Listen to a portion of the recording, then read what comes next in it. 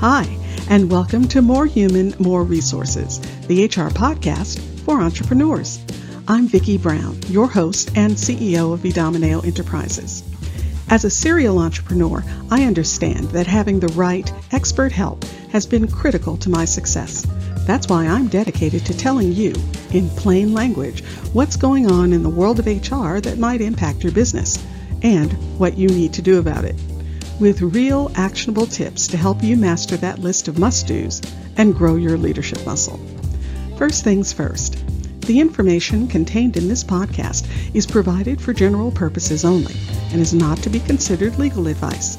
Your decision to adopt or not adopt any practice or procedure mentioned in this podcast is solely yours, and we bear no responsibility for the outcome.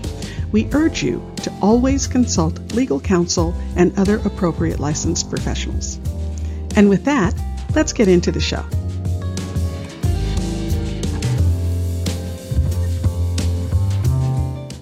You're listening to Season 4, Episode 13, Accountability. It's a big deal, particularly if you want an engaged team that will help you grow your business. When your team can follow through on promises and doesn't play the blame game, it makes all the difference in getting things done and done well. Taking responsibility for mistakes helps both the person and others learn and grow. And beyond mistakes, being accountable for hitting goals and milestones, well, that's vital to moving the ball forward in your company. So, we all know accountability is a good thing, but how can we grow the accountability muscle in our team? Well, the fact is, accountability isn't just for the team. You, as the leader, must be accountable as well. In fact, one of the best ways to reinforce an environment of accountability is to demonstrate it in your own actions and your own decisions. When your team sees you taking responsibility for your work and delivering on your commitments, well, then they'll be more likely to follow suit. So be transparent about your own goals. Take responsibility for your missteps and hold yourself to the same standards that you expect from your team. I might even say hold yourself to a higher standard because, after all, you are the leader. Next, you can't really expect someone to hit goals successfully if they don't even know what the goals are. You have to set expectations by clearly communicating what you need from each role. What are their responsibilities and goals? Do they understand what success looks like and what outcomes are expected? What are their key performance indicators or KPIs? Having this kind of measure is the backbone of evaluating performance. After all, to paraphrase Peter Drucker, what gets measured gets done. Now, one thing that's often overlooked and underused is an accountability tool. Don't be shy or try to reinvent the wheel.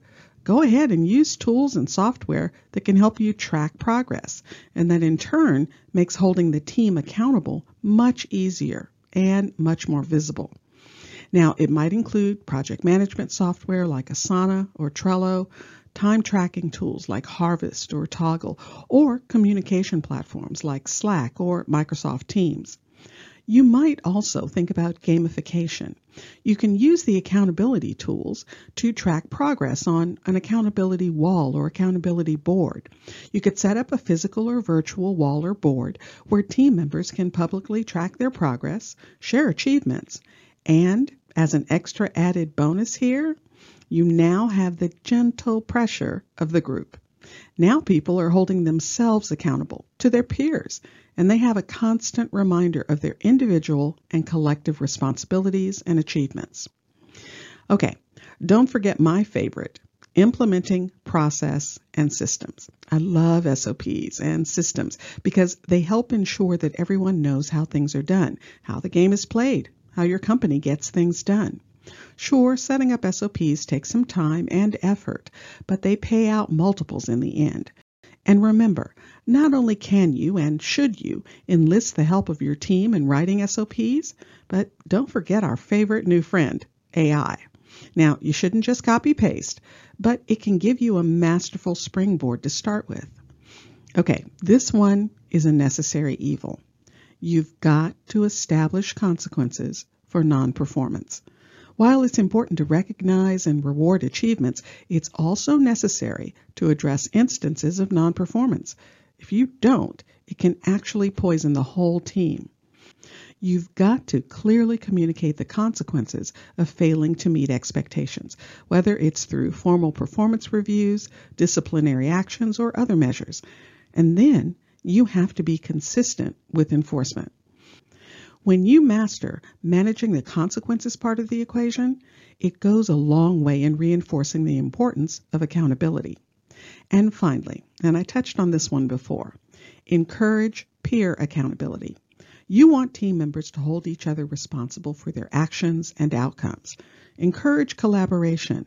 Task the team or member groups with working on a project or issue and delivering a proposed solution. And don't forget feedback. Now, team members giving one another feedback can be a really good thing or a really bad thing. It's all in the delivery, so don't make them go it alone. Just like you, hopefully, provide training to help the team develop their skills, give them some training in how to provide feedback too. It grows their communication skills, and it puts everyone in the same playbook. If you found this information helpful, please leave a review and tell a friend. Thanks for spending the time. Until next week, same time, same place.